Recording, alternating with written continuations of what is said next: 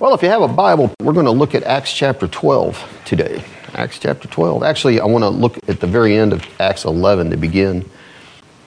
Let's pray and ask God's blessing. And Father, I would just ask you today, Lord, that you'll open our hearts to your word and what you have to say to us, and that you'll speak clearly through me and speak to any needs that are here. We thank you, Father, for your presence being here with us, that you've sustained us through our Christian lives and watched over our families and ourselves, and that you'll continue to do that. And so we thank you for your faithfulness in Jesus' name. Amen. When you're looking at Acts chapter 11, I want to skip down to verse 19. The first 18 verses is basically Peter. He's rehearsing what happened at Cornelius' house in chapter 10. It's basically just a repeat of chapter 10 before the church at Jerusalem. But in chapter 19, this is picking up where back in chapter 8, verse 1 left off, because it says in 19, it says, "Now they which were scattered abroad upon the persecution that arose about Stephen," because that's what it talks about back in 18:1. The church was scattered in Jerusalem. So it says, "Now when they were scattered abroad upon the persecution that arose about Stephen, and they traveled as far as Phoenice and Cyprus and Antioch," and when they were scattered, this is just the regular people of the church. It said, in King James, it says they were preaching the word to none but the Jews only. Actually, the word is not your typical word for preaching. It actually means to gossip or talk. Laleo, it's the word for like you have a conversation, you talk. They were just going around having conversations, talking to people about probably their experiences, their testimonies, what God had done in their life, and they're sharing the word with them as they went. It says some of them went as far as, it says in verse 20, some of them were men of Cyprus and Cyrene, which when they were come to Antioch, they went as far as Antioch, and they spake unto the Grecians, preaching the Lord Jesus. So for your own information, Antioch was the third largest city at that time in the world. Rome was the largest, and Alexandria down in Egypt was the second largest, but Antioch was a huge city, and it was a major player in evangelism at the time. It was where Paul had his base, where he was sent from. It was a big church that was there. We see that in verse 21, the hand of the Lord was with them, these people from Jerusalem that went forth preaching, and it says a great number believed. A lot of Gentiles believed, it says in verse 21, and turned to the Lord. Word gets back to Jerusalem. We got a lot of people getting converted. God's Spirit is moving in Antioch. As a result, look at verse 22. When tidings of these things came into the ears of the church which was in Jerusalem, they sent forth Barnabas, and that he should go as far as Antioch. They send Barnabas to Antioch. He gets there. It says when he sees what God has done by his grace. Now, King James said he's glad. It's our word charis. It's where we get our word rejoicing. He is excited when he sees what God has done. Look what it says there. Verse 23, talking about Barnabas, and when he, Barnabas, came and had seen the grace of God, he was glad, he rejoiced. But he didn't stop there. He exhorted them all that with purpose of heart they would cleave unto the Lord. Verse 23. So he wants to make sure these converts, he sees God's hands there. He wants to make sure that they make it to the end. He's not just going to assume because God's grace was there and evidently granted them repentance unto life, that somehow guarantees they're going to make it to the end. He doesn't just assume it. The name Barnabas, you know what that means? Son of encouragement. And that's exactly what it says he does there. It says that he encouraged them, exhorted them. That's the word paraclete, for where we get the Holy Spirit's ministry. Come upside and encourage us, sometimes rebuke us, but it's to encourage us to move on and stay with the Lord. And that's what he does there. It says he exhorted them all that with purpose of heart they would cleave unto the Lord. He wants them to cleave unto the Lord. Cleave, that word means to stick fast to be glued. It's like you take a label off sometimes and, you get it off one finger, it sticks to that. You just can't get rid of it, and kind of get frustrated at times. It's sticking to you like that. He's wanting them to stick to the Lord like a sticky label you can't get rid of. That's in essence what he's saying. And how does that happen? How does that happen? It tells us right there. It says with purpose of heart. And that's what we need to have, is purpose of heart. We're living in a day where there is more pollution coming through the internet, on TV. You can't even watch the Olympics anymore and just leave it to sports. They got to bring in all this other stuff in on it. It's ridiculous. The only way we're going to survive in this world, I'm really concerned about my children. I'm sure you're concerned about yours, because if Jesus called his day an evil and adulterous generation, I don't know what we would call this generation. But that doesn't mean that it's like, well, we shouldn't have kids. There's no hope for our children. Because when you look at Daniel and the 3 Hebrew boys, where did they go? They were sent as young men, young teenage boys, into a totally corrupt society. But what did they have before they got there? I guarantee you, it's just like with Timothy. Their parents, their mothers, maybe their grandmother, their fathers, got the word in them, lived a godly life. And they get into that environment. It didn't overwhelm them, did it? Daniel and the 3 Hebrew boys. But when you read chapter 1, what does it say about them? We need to have purpose in our heart. That's what Daniel did. He had a regenerate heart. He was following the Lord. And it says this about Daniel. It says that he purposed in his heart that he would not defile himself. He's like, I'm serving the Lord God of heaven. And what he knew of the law, he says, I won't go this far. I've drawn a line. I purposed in my heart. I am not going to defile myself. Do to me what you want to. And God honored that, didn't he? That is what Barnabas is encouraging these people to do with purpose of heart. You've got to determine, I'm sticking with the Lord Jesus Christ. I'm not leaving him, no matter what. And other translations say it this way. If we don't do that, we'll fall, all of us. All of us will. The ESV says that he encouraged them to remain faithful to the Lord with steadfast purpose. The NAU says, remain to the Lord with resolute heart, to remain true to the Lord. And Barnabas encouraged through the NIV, it says to remain true to the Lord with all their heart. Listen, it's true that God keeps us and we are eternally secure. I believe in that. But there are two sides to the same mountain, as it's been described. You've got this side where it is God's sovereignty, and he sovereignly saves who he will and keeps them. But you have the other side, which is equally true, just as true in Scripture, and that is what? Man's responsibility. Now, they seem like they would contradict each other, but they don't. And like they say, they meet up at the top and there's a cloud up there. How that all works out, we don't know. But this verse here, what he's exhorting them to, he's not saying, hey, just kick back and take it easy. God will take care of you. Once saved, always saved. That's not what he tells them, is it? He says, you have to have purpose of heart. That is your responsibility. That's my responsibility, because God won't do that for us, will he? He is not going to give us purpose of heart. Now, he has a purpose for us. Romans 8:28 says, we know that all things work together for good to them that love God, to them who are the called according to his purpose. He's got a purpose for our lives. Everybody in here that's saved. And he won't let us go.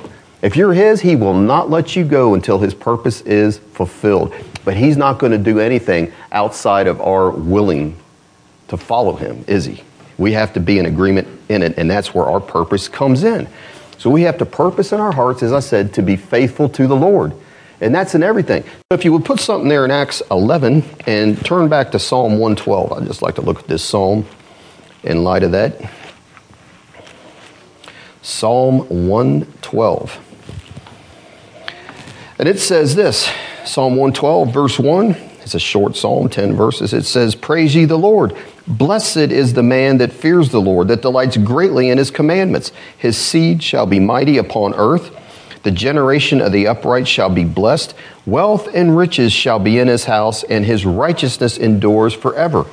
Unto the upright there arises light in the darkness. He is gracious, full of compassion and righteousness. A good man shows favor and lends. He will guide his affairs with discretion.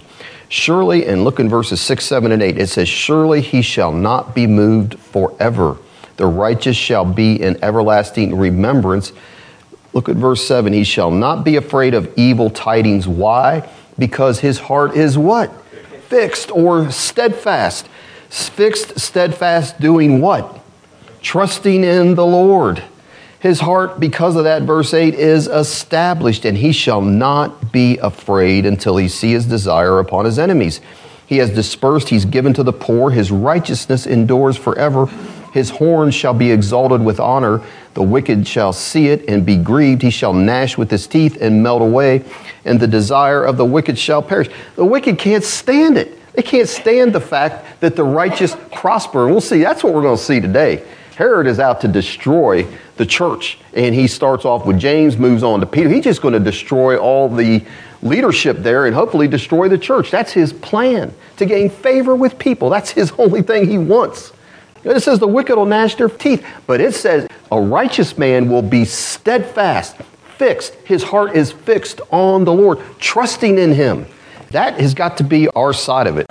Steadfast, resolved. We're not going back into the world. We're not going to let this pressure to be politically correct that's coming on fast and furious now. We're not going to let that get us to back off of where we should be. And we're going to stick out more and more and more. That's the way it is. That's the way it'll be. And it won't be easy. If you go back to Acts, we're promised that it won't be easy. So if you look in Acts chapter 14 and verse 22, this was kind of a way that they did things. Paul comes to see the people that he had preached to, verse 21, Acts 14:21. And when they would preach the gospel to that city and taught many, they returned. So he goes back again to the places he had been, to Lystra, to Iconium, and to Antioch. He tells them again, they're going to hear it again, confirming the souls of the disciples. And he exhorts them to continue to remain steadfast in the faith. But he tells them this, he says, it's not going to be easy, folks, that we must through much tribulation enter into the kingdom of God. Now, that hasn't changed, has it? I don't think it has. The Bible hadn't changed, and that's the word that they had then, and that's what he did. He encouraged them, you've got to stay steadfast with the Lord because you have much tribulation coming your way. It's going to try to get you off the path, and he's saying you have to stay with it. You look back at 11, going to finish up here, in verse 24 of chapter 11, I thought it was interesting that it says this about Barnabas. It says he was a good man. That's why he exhorted them. He sees the grace of God, the hand of God on these people. It encouraged him. He's a person that likes to encourage people. And he's like, hey, fellas, I see what God has done. Stick with it. He'll bring you through. He'll get you through here. And it says he was a good man. Now, it also adds that he was full of the Spirit. That's what made him a good man and able to help these people out. It wasn't just because he's just like one of these nice guys that's always real positive. It wasn't like that. He was full of the Spirit and faith. And it says as a result of that, look at the end of verse 24, much people were added unto the Lord. And he also was a good man in the sense that he wasn't going to try to take on this whole situation here in Antioch by himself. What does it say he went on to do? Barnabas, he went to Tarsus to seek out Saul. He's like, I need help. And I know who this guy is. I know Saul of Tarsus. So he's the one, if you remember back in Acts chapter 9, that everybody was afraid. I don't know if you remember, everybody was afraid of Saul of Tarsus because he was the one that was persecuting the church. And Barnabas was the one, he got him and he took him back to the apostles and stood up for him. He was his friend. So he looks for Paul. He's like, I know who this guy is. I know his knowledge of the word, that God's hand's on him, and I need his help. So he goes, he finds Paul in Tarsus. He brings him back. And you know what it says? Could you imagine sitting under, I would definitely sit down for a year to hear this. You know, you got Paul and Barnabas teaching you for a year, teaching those people in Antioch for a year. That's something. That would have been a ministry to sit under. So as you finish out that chapter 11, the church of Jerusalem, they send prophets to Antioch, and one of them, Agabus, he tells them, he says, look, there's going to be this great famine over the land. These people in Jerusalem will be in need, which they were. And so the people at Antioch helped them out, sent relief by the hand, it says, of Paul and Barnabas. And that brings us to chapter 12. So I want to read this entire chapter. It's not that long, 25 verses, and then talk about some things here. So it says in Acts chapter 12, now about that time, Herod the king, it says, stretched forth his hands to vex certain of the church. And he killed James, the brother of John, with the sword. And because he saw it pleased the Jews, he proceeded further to take Peter also. And then were the days of the unleavened bread. And when he had apprehended him, he put him in prison, delivered him to 4 quaternions of soldiers to keep him, intending after Passover, it's not Easter, it's Paschal, Passover, to bring him forth to the people. And Peter therefore was kept in prison, but prayer was made without ceasing of the church unto God for him. And when Herod would have brought him forth the same night, Peter was sleeping between two soldiers, bound with two chains, and the keepers before the door kept the prison. And behold, the angel of the Lord came upon him, and a light shined in the prison. And he smote Peter on the side and raised him up, saying, Arise up quickly. And his chains fell off from his hands. And the angel said unto him, Gird thyself, bind on thy sandals. And so he did. And he said unto him, Cast thy garment about thee, and follow me. And he went out and followed him, and knew not that it was true which was done by the angels, but he thought he saw a vision. And when they were past the first and the second ward, they came into the iron gate that leads into the city, which opened to them of its own accord. And they went out and passed on through one street, and forthwith the angel departed from him. And when Peter was come to himself, he said, Now I know of a surety that the Lord has sent his angel, and has delivered me out of the hand of Herod from all the expectation of the people of the Jews. And when he had considered the thing, he came to the house of Mary, the mother of John, whose surname was Mark, where many were gathered together praying. And as Peter knocked at the door of the gate, a damsel came to hearken named Rhoda. And when she knew Peter's voice, she opened not the gate for gladness, but ran in and told how Peter stood before the gate. And they said unto her, You're crazy, you are mad. But she constantly affirmed that it was even so. And then said they, Well, it's got to be his guardian angel, his angel. But Peter, he's out there, Come on, fellas, continually knocking. And when they had opened the door and saw him, they were astonished or amazed. But he, beckoning unto them with the hand to hold their peace, declared unto them how the Lord had brought him out of the prison. And he said, Go show these things unto James and to the brethren. And he departed and went into another place. Now, as soon as it was day, there was no small stir among the soldiers what was become of Peter. And when Herod had sought for him and found him not, he examined the keepers and commanded that they should be put to death. And he went down from Judea to Caesarea and there abode. And Herod was highly displeased with them of Tyre and Sidon. But they came with one accord to him, and having made Blastus, the king's chamberlain, their friend, desired peace, because their country was nourished by the king's country. And upon a set day, Herod, arrayed in royal apparel, sat upon his throne and made an oration unto them. And the people gave a shout, saying, It's the voice of a God, not of a man. Immediately the angel of the Lord smote him, because he gave not God the glory, and he was eaten of worms and gave up the ghost. But the word of God grew and multiplied. And Barnabas and Saul returned from Jerusalem when they had fulfilled their ministry, and took with them John, whose surname was Mark. I want to say there are two themes that flow through the entire book of Acts, and they are the two themes that we find here in Acts chapter 12. Both of them are here. And the one is, we see the theme of the power of Satan. The power of Satan, we see it exhibited all through the book of Acts. Its reality, its brutality, and its ugliness, how he tries to destroy the church. The other theme that we see here throughout the book of Acts, but especially here in chapter 12, is the power of God in its sovereignty, its majesty, and its glory. That is what the book of Acts is about. It's the battle of two kingdoms, more or less, to say it that way. So we see the power of God. In Acts chapter 2, God pours out his Spirit on the day of Pentecost. We have tongues of fire that come. The wind that is there. These men speaking in languages that they had never learned supernaturally. It's not like with us, nobody knows what anybody's saying. No, they all understood what was being said. They said, we hear it in our own languages. They're glorifying God. I mean, that had to be quite a thing.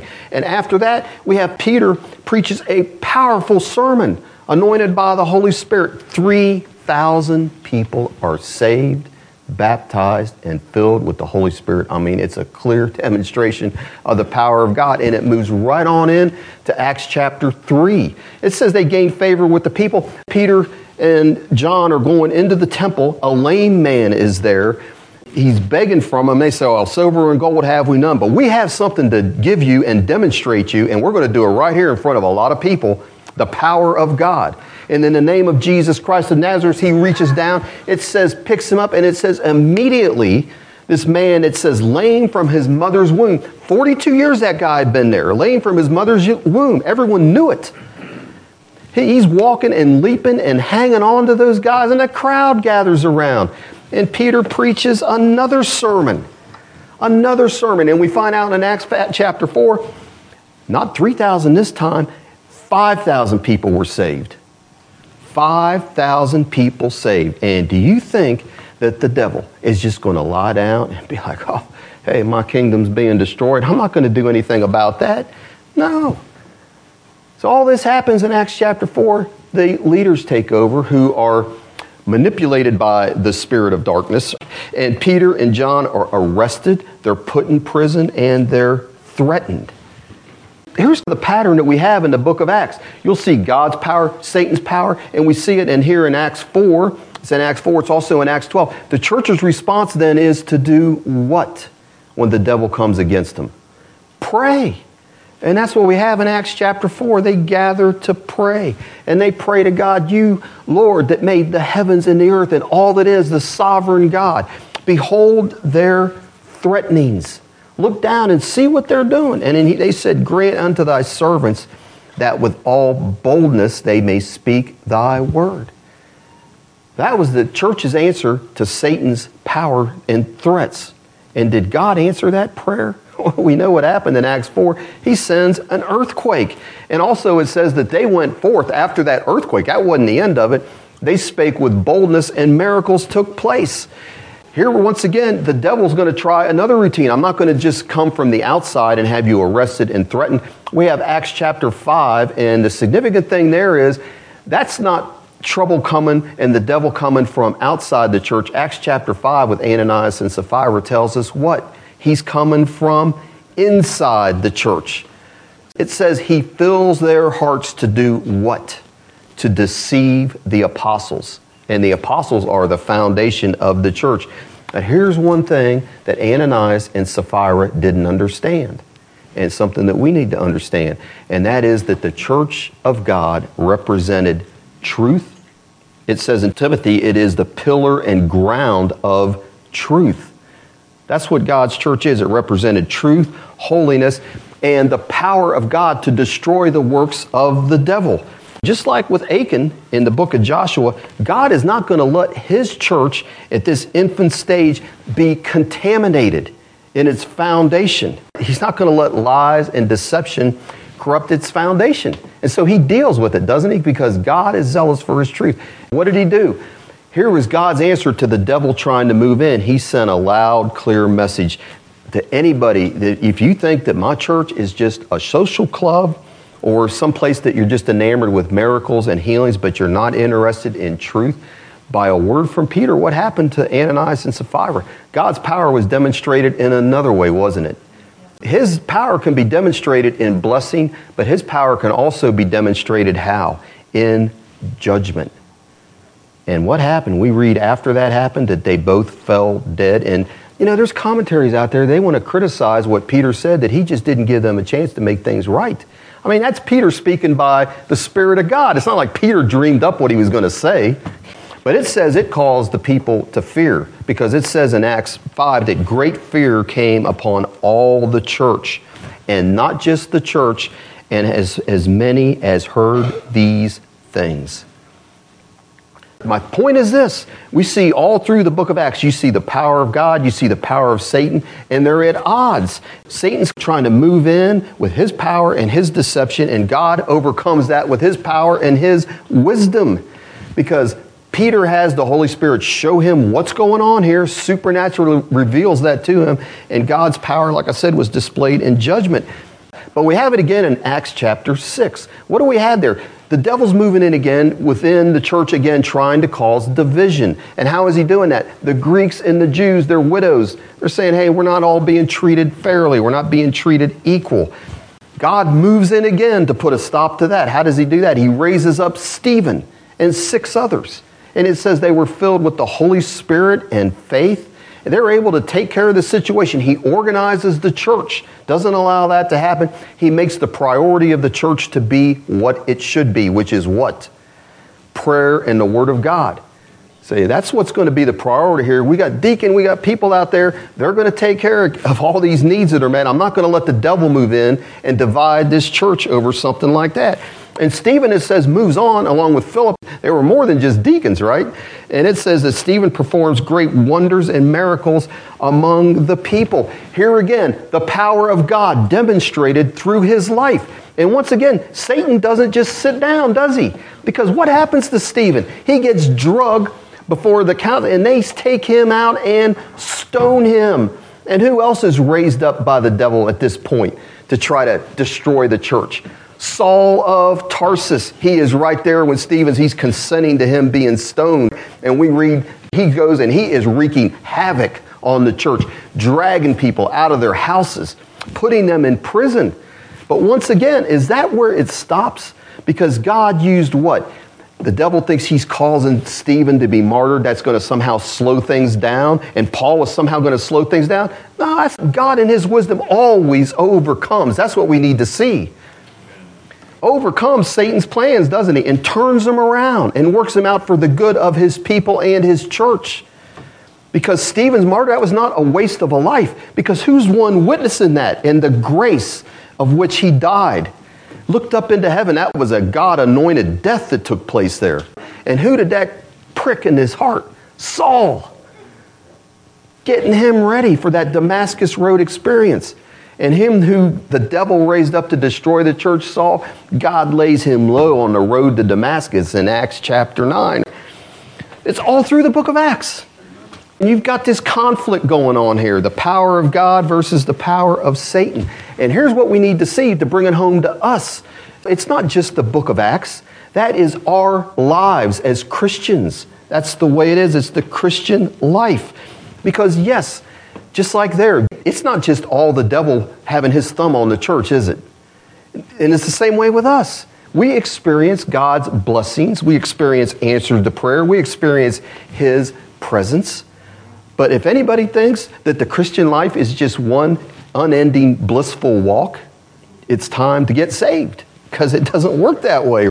Because we have his blessing, just like the church did, but we also have warfare that we're engaged in, don't we? We've talked about that, and it's called a struggle, a wrestling match. If you're going to say you can't preach on suffering, you need to take 1 Peter out of your Bible, because that's what that book is all about. It's all through the Bible from beginning to end. And persecution. There are difficult times that all of us are going to experience. The devil is going to try to get us to quit.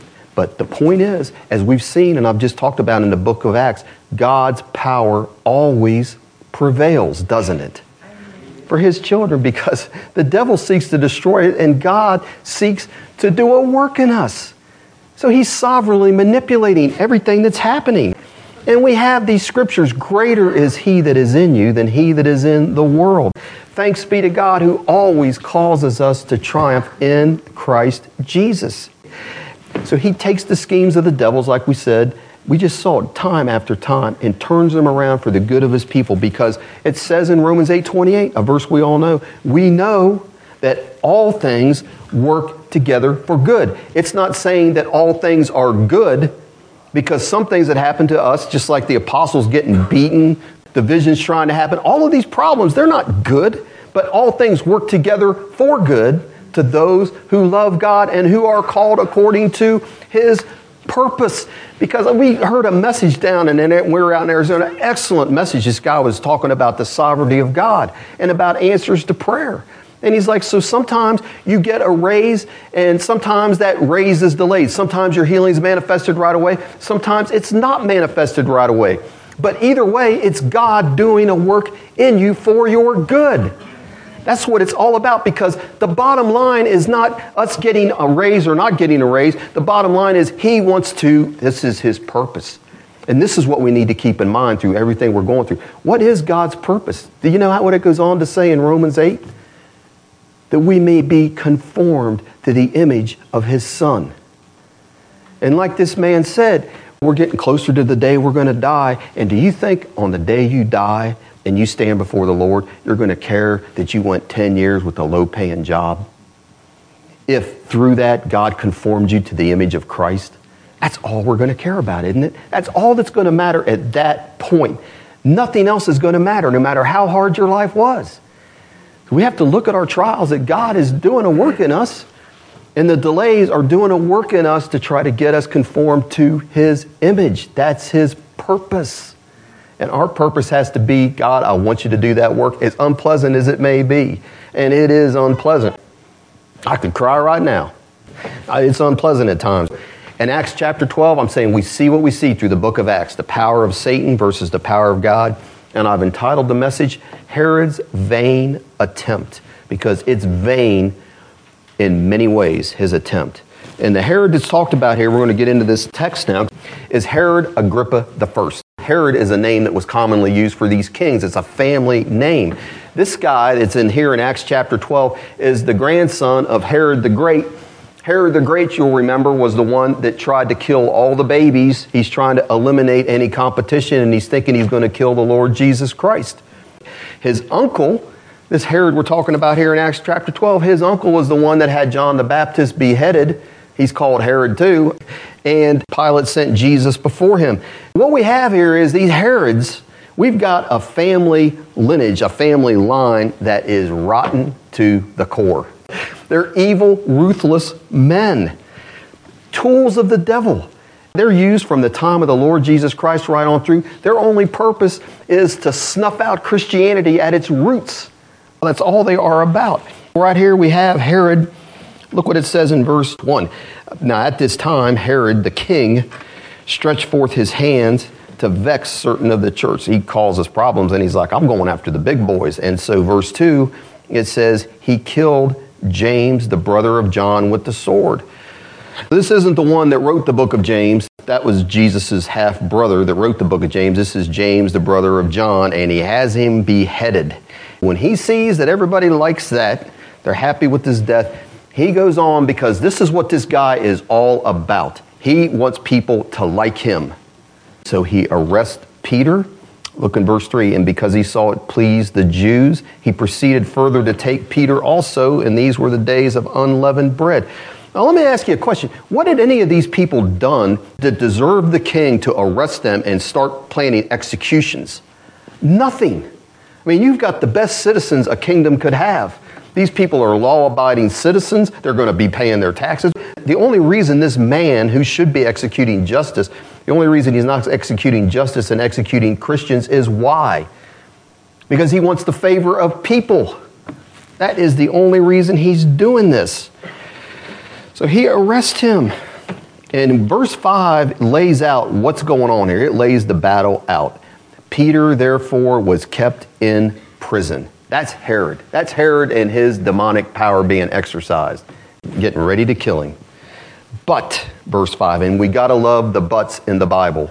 That's what gives us hope. Because here's the power of God. But prayer was made without ceasing of the church unto God for him. So it moves on, verses 14 to 17. We're not going to read them again. It tells the miraculous deliverance of Peter. Verses 21 to 23 tells of the death of Herod. Look at verses 21. I do want to look at those again. So he does all this. He has Peter arrested. He's one to execute him, but God delivers Peter out of that prison, and Peter goes off to who knows where in hiding. Verse 21, though, after all that, it says, and upon a set day, Herod, arrayed in royal apparel, sat upon his throne, made an oration unto them, and the people gave a shout, saying, it's the voice of a God and not of a man. And it says, and immediately the angel of the Lord smote him. Why? Because he gave not God the glory, and he was eaten of worms. Josephus says he was dead 5 days later. The worms started eating him. 5 days later, he was dead. This account here is verified by Josephus. Said that robe he wore had these little things on it that when the sun hit it, it just shone. I mean, he's making himself out to be something. It might have seemed to that early church at that time that Herod can just do whatever he wants to, didn't it? He beheads James. It's like God didn't stop that. He gets Peter. Well, Peter gets away, but he can do whatever he wants to. And this guy's just going to go on doing whatever he wants to in his power. And it might have seemed that way. But a day came when God said what? He said, that's enough from you. Enough is enough. And Herod the boaster, the one they called God, was reduced to worms. to being eaten by worms. And you know why that is? Because what does it say in Galatians 5? It says that God is not mocked. He is not going to be mocked by a man like Herod. God is not mocked, for whatever a man sows, that shall he reap. And Paul begins that by saying, be not deceived. Because Herod thought he had it all, thought he could do what he wanted, was going to get his way, could do whatever he wanted to God's people. And that's what the devil does, doesn't he? He tells people, just go on and live in sin. Do what you want to do. Live it up. You only got one life. Just like with Herod, then he ends up bringing on problems in your life, and in the end, you're eaten by worms. Because God is not mocked. And we got 3 characters in this chapter. 3 main characters, and 2 of them are dead. One to the glory of God, James, and one because he did not give glory to God. And we've got Peter, who's released to further tell of the glory of God. In the end, God's sovereign will is done because his power is going to prevail every time. What we need to see here and through the book of Acts and through the entire Bible is, I know I'm not telling you something we don't know, but ultimate power belongs to God.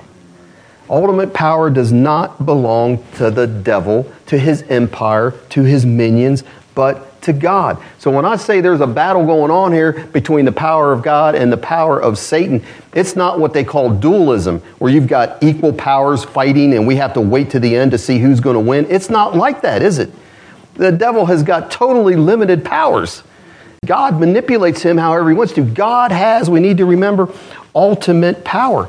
You know, we know that from the book of Job. He is definitely limited because God's will is done. And we see that in verse 24 because through it all, this is what prevails. Verse 24, the word of God grew and multiplied. No matter how much the devil tries to stop it, God's will prevail. And that's the way it is because what did Jesus say in Matthew 16? Thou art Peter, and upon this rock I will build my church, and the gates of hell will not prevail against it. And what was the rock that he's talking about? It wasn't Peter, like the Catholics say. It wasn't the other apostles. It was this confession that Jesus, you are the anointed Savior, the Christ, the Son of God, that you are the answer to the sin problem of this world. And that is going to prevail. It will ultimately prevail. It grew and multiplied. Herod is not going to prevail against it, and others besides Herod have tried down through the years, and nobody has ever prevailed. Many emperors in Rome tried to totally stamp out Christianity. The last one was Diocletian, 303. New church was built. He says, I want that whole church to be totally leveled to the ground. He demanded that every scripture, all scriptures be collected and burned. That was an edict that he gave. And the first edict against Christians was, he says, you can't worship. Your worship is banned. All your scriptures have to be turned in. And we're going to arrest all the clergy, which a lot of that happened. But there's a lot of people that are like, you do what you want to. I'm not turning in my Bible. I'm not turning in my scriptures. They didn't have Bibles back then. But his edict was, if you didn't sacrifice to the Roman gods, he was a conservative. The conservative emperors, the ones that were really the good conservative emperors, were taking Rome back to their roots. And their roots were, you sacrifice to all of our gods. Because the gods, they think, are the ones that made Rome what it was. The ones that weren't conservative didn't care, and they didn't persecute Christians. But not Diocletian. He did. Last great persecution. But here's the thing. Did it work? This is 303. And it says, when you read history, that persecution failed as a policy. And part of it was these people in Rome were starting to wake up to the fact, we're tired of this bloodshed. We're tired of seeing these people that are good, kind, just people being butchered for no apparent reason. And not only that, they're seeing the way they die. And they're like, there is something to this religion that these people can die this way with a smile on their face. And they wanted to know more about it. And as they learned more about what Christian teaching was, they started realizing this is the answer to our problems. We need to get out and witness more to people. We do. I'm including myself in that. I was talking to a guy in that church. I was out in Arizona And he was telling me he goes to the community college there and just walks around witnessing to people. And he says 90% of these young people there will engage in conversation and they want to talk. He goes, they are so void of truth. They're so tired of hearing everything's relative. They want some stability in their lives. And he's had several of them get saved through doing that. He goes out there every week. I'm like, man, I wish you were here in my town. I'd be going out with you. But we can do that, can't we? So you don't know until you start going out. I mean, back when we were going out on the streets a lot of young people about that age, they're wanting to hear truth. Because there's something in them, if God's dealing with them, that they get tired of all this relative. Truth is relative. We don't know what's right and wrong. And they've got a conscience that's telling them what you're hearing is not right. And when you speak truth to them, it rings with their conscience. It doesn't work that way, Caleb. You've been out on the streets a few times. We see what's happening here. When Herod dies, I think the devil, with all his attempts through all these emperors and King Herod and all his attempts to stamp out Christianity, to me, I'm looking at that thing, the devil has got to be the most frustrated creature in existence, in creation. So he kills James to stop the spread of Christianity, and then he captures Peter, ready to kill him. God thwarts that, keeps that from happening. So he's got one apostle dead, one apostle freed from prison, and he's thinking, somehow this has got to work out for me. But either way, what happens? What's the devil's goal? The devil's goal is to stop truth, to stop the word of God. And yet it doesn't work, because we just read verse 24. It said, nevertheless, through all of this, because Peter didn't live a whole lot longer, 30 more years after that. They're all going to be gone pretty quick, the apostles. But God's word, it keeps moving on. It grows and multiplies. And that's a train they're not going to stop. The devil's not going to stop. How's it going to be for us? What's our attitude going to be? We have two cases here of one being martyred, one being supernaturally delivered. Luke likes to have a lot of the supernatural deliverances in the book of Acts. So what's it going to be for us? Some people are like, I want to be a martyr for Jesus. And this sounds crazy, but literally in the early church, in the early years of the church, there were people that couldn't wait to be martyred because they thought, like the Muslims, that was just going to guarantee them a place in heaven.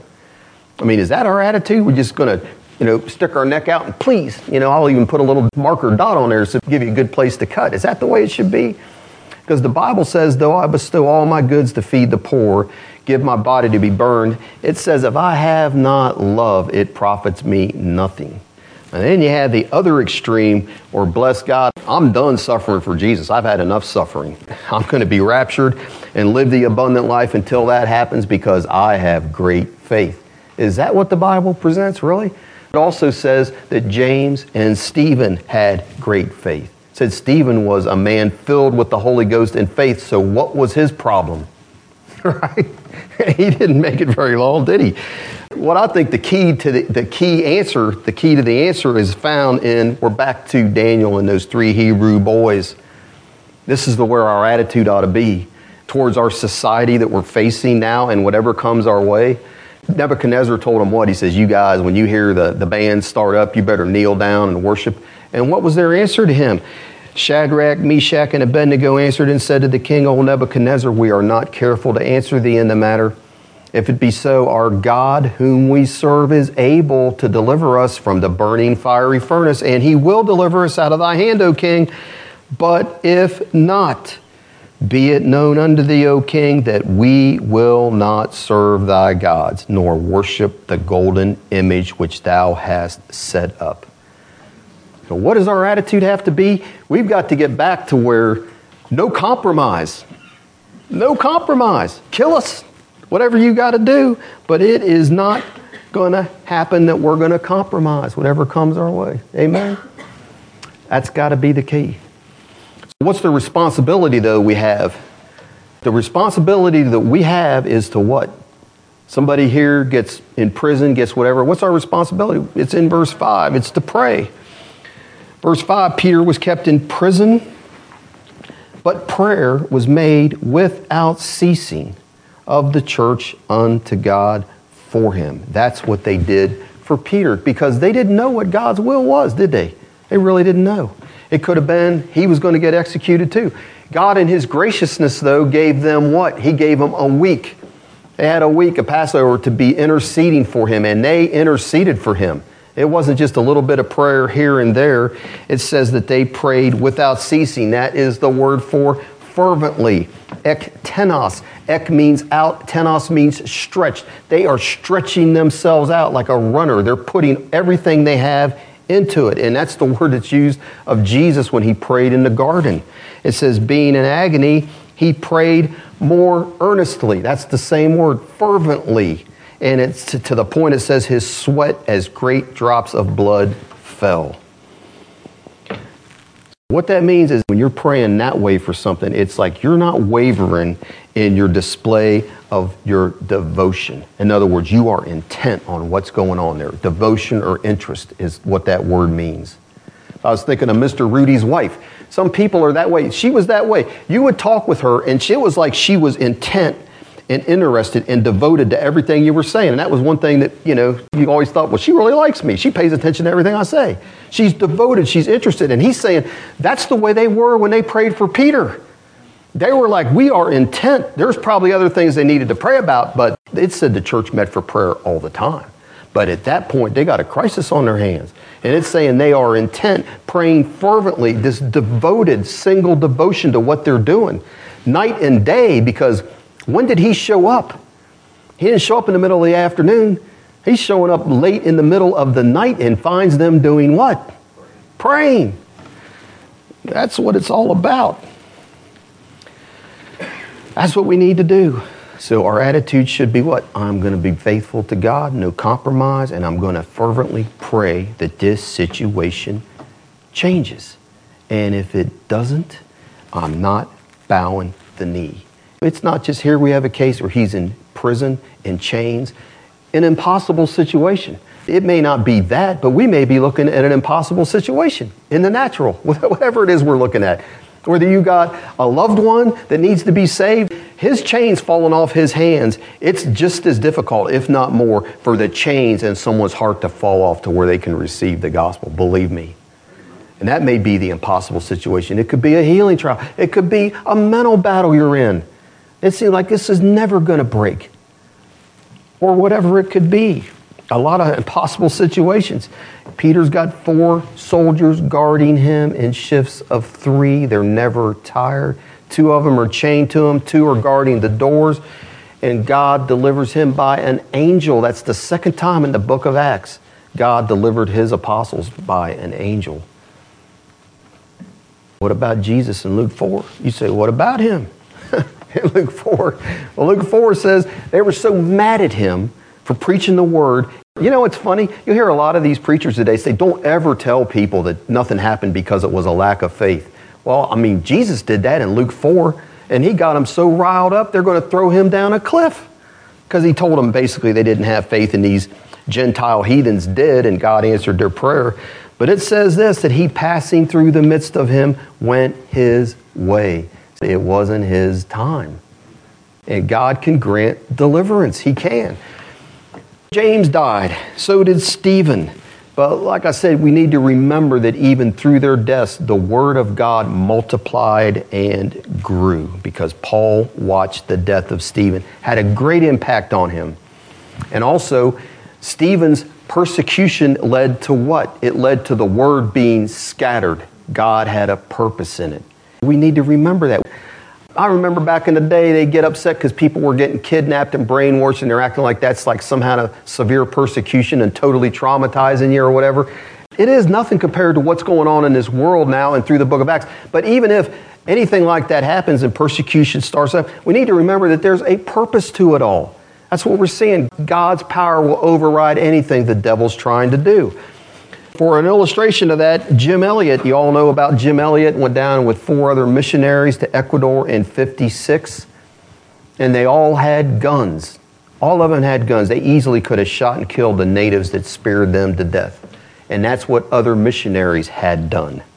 Instead, they determined before they went, we are not going to shoot anybody. They shot their guns. You know what they did? They shot their guns into the air just to frighten the Indians, because they weren't going to do it, and it cost them their lives.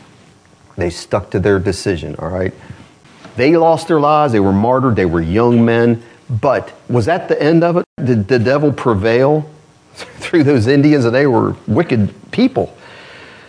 But the fact that they didn't shoot them, the Aucas, that was one thing they didn't understand, and that's one thing that stuck with them. We're saying God sends his angels, sent his angel to Peter, sends his angels many times.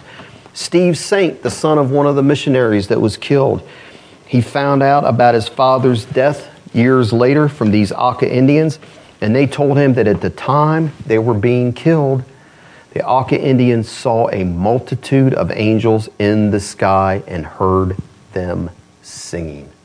And they never forgot that and never got over it. God's power is displayed in deliverance, but his power is also displayed, isn't it, in martyrdom. His grace and power on the lives of people, whether it's angels singing or you read accounts in Martyr's Mirror, Fox's Book of Martyr. These people being burned at the stake, I mean, they jump out of those buildings when they were on fire in 9/11 because they couldn't stand the heat. That's how bad it is to be burned to death. People would rather fall to their death than to be burned to death. And yet, multitudes of people were burnt by the Catholics and others at the stake, singing hymns. That's just the grace of God. But to me, that is the power of God being demonstrated just as much as deliverance by an angel. And that's what we'll need to trust the Lord for, isn't it, in the days to come? I think so. So we need to be, as Barnabas told the church at Antioch, steadfast in our commitment to the Lord. What is going to be the end of those that oppose God?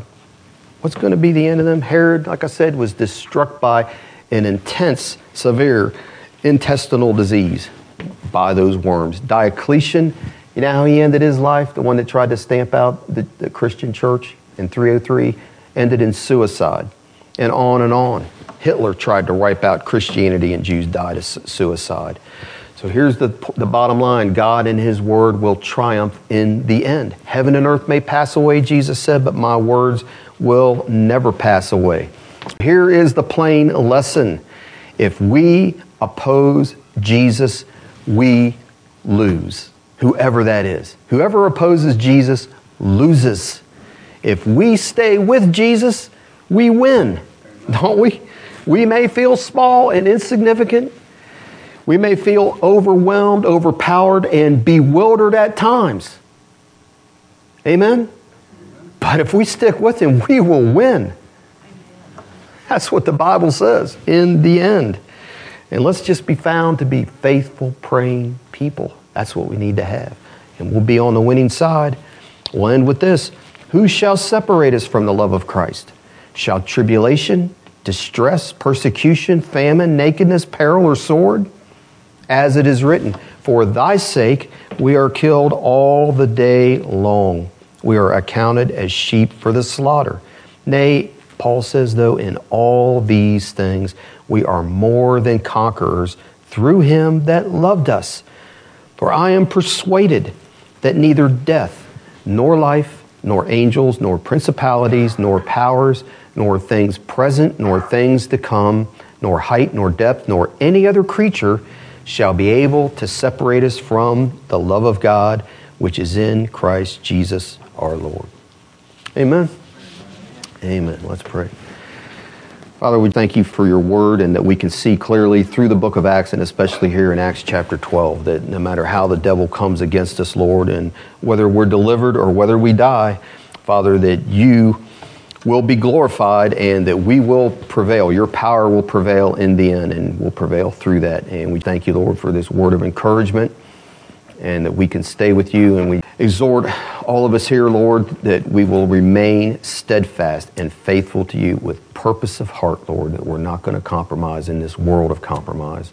I just ask, Lord, that you'll do that. You'll make us light. You'll make us salt in this world as we travel through this world and make us bold to witness to your truth. And that's my prayer today for us in Jesus' name. Amen.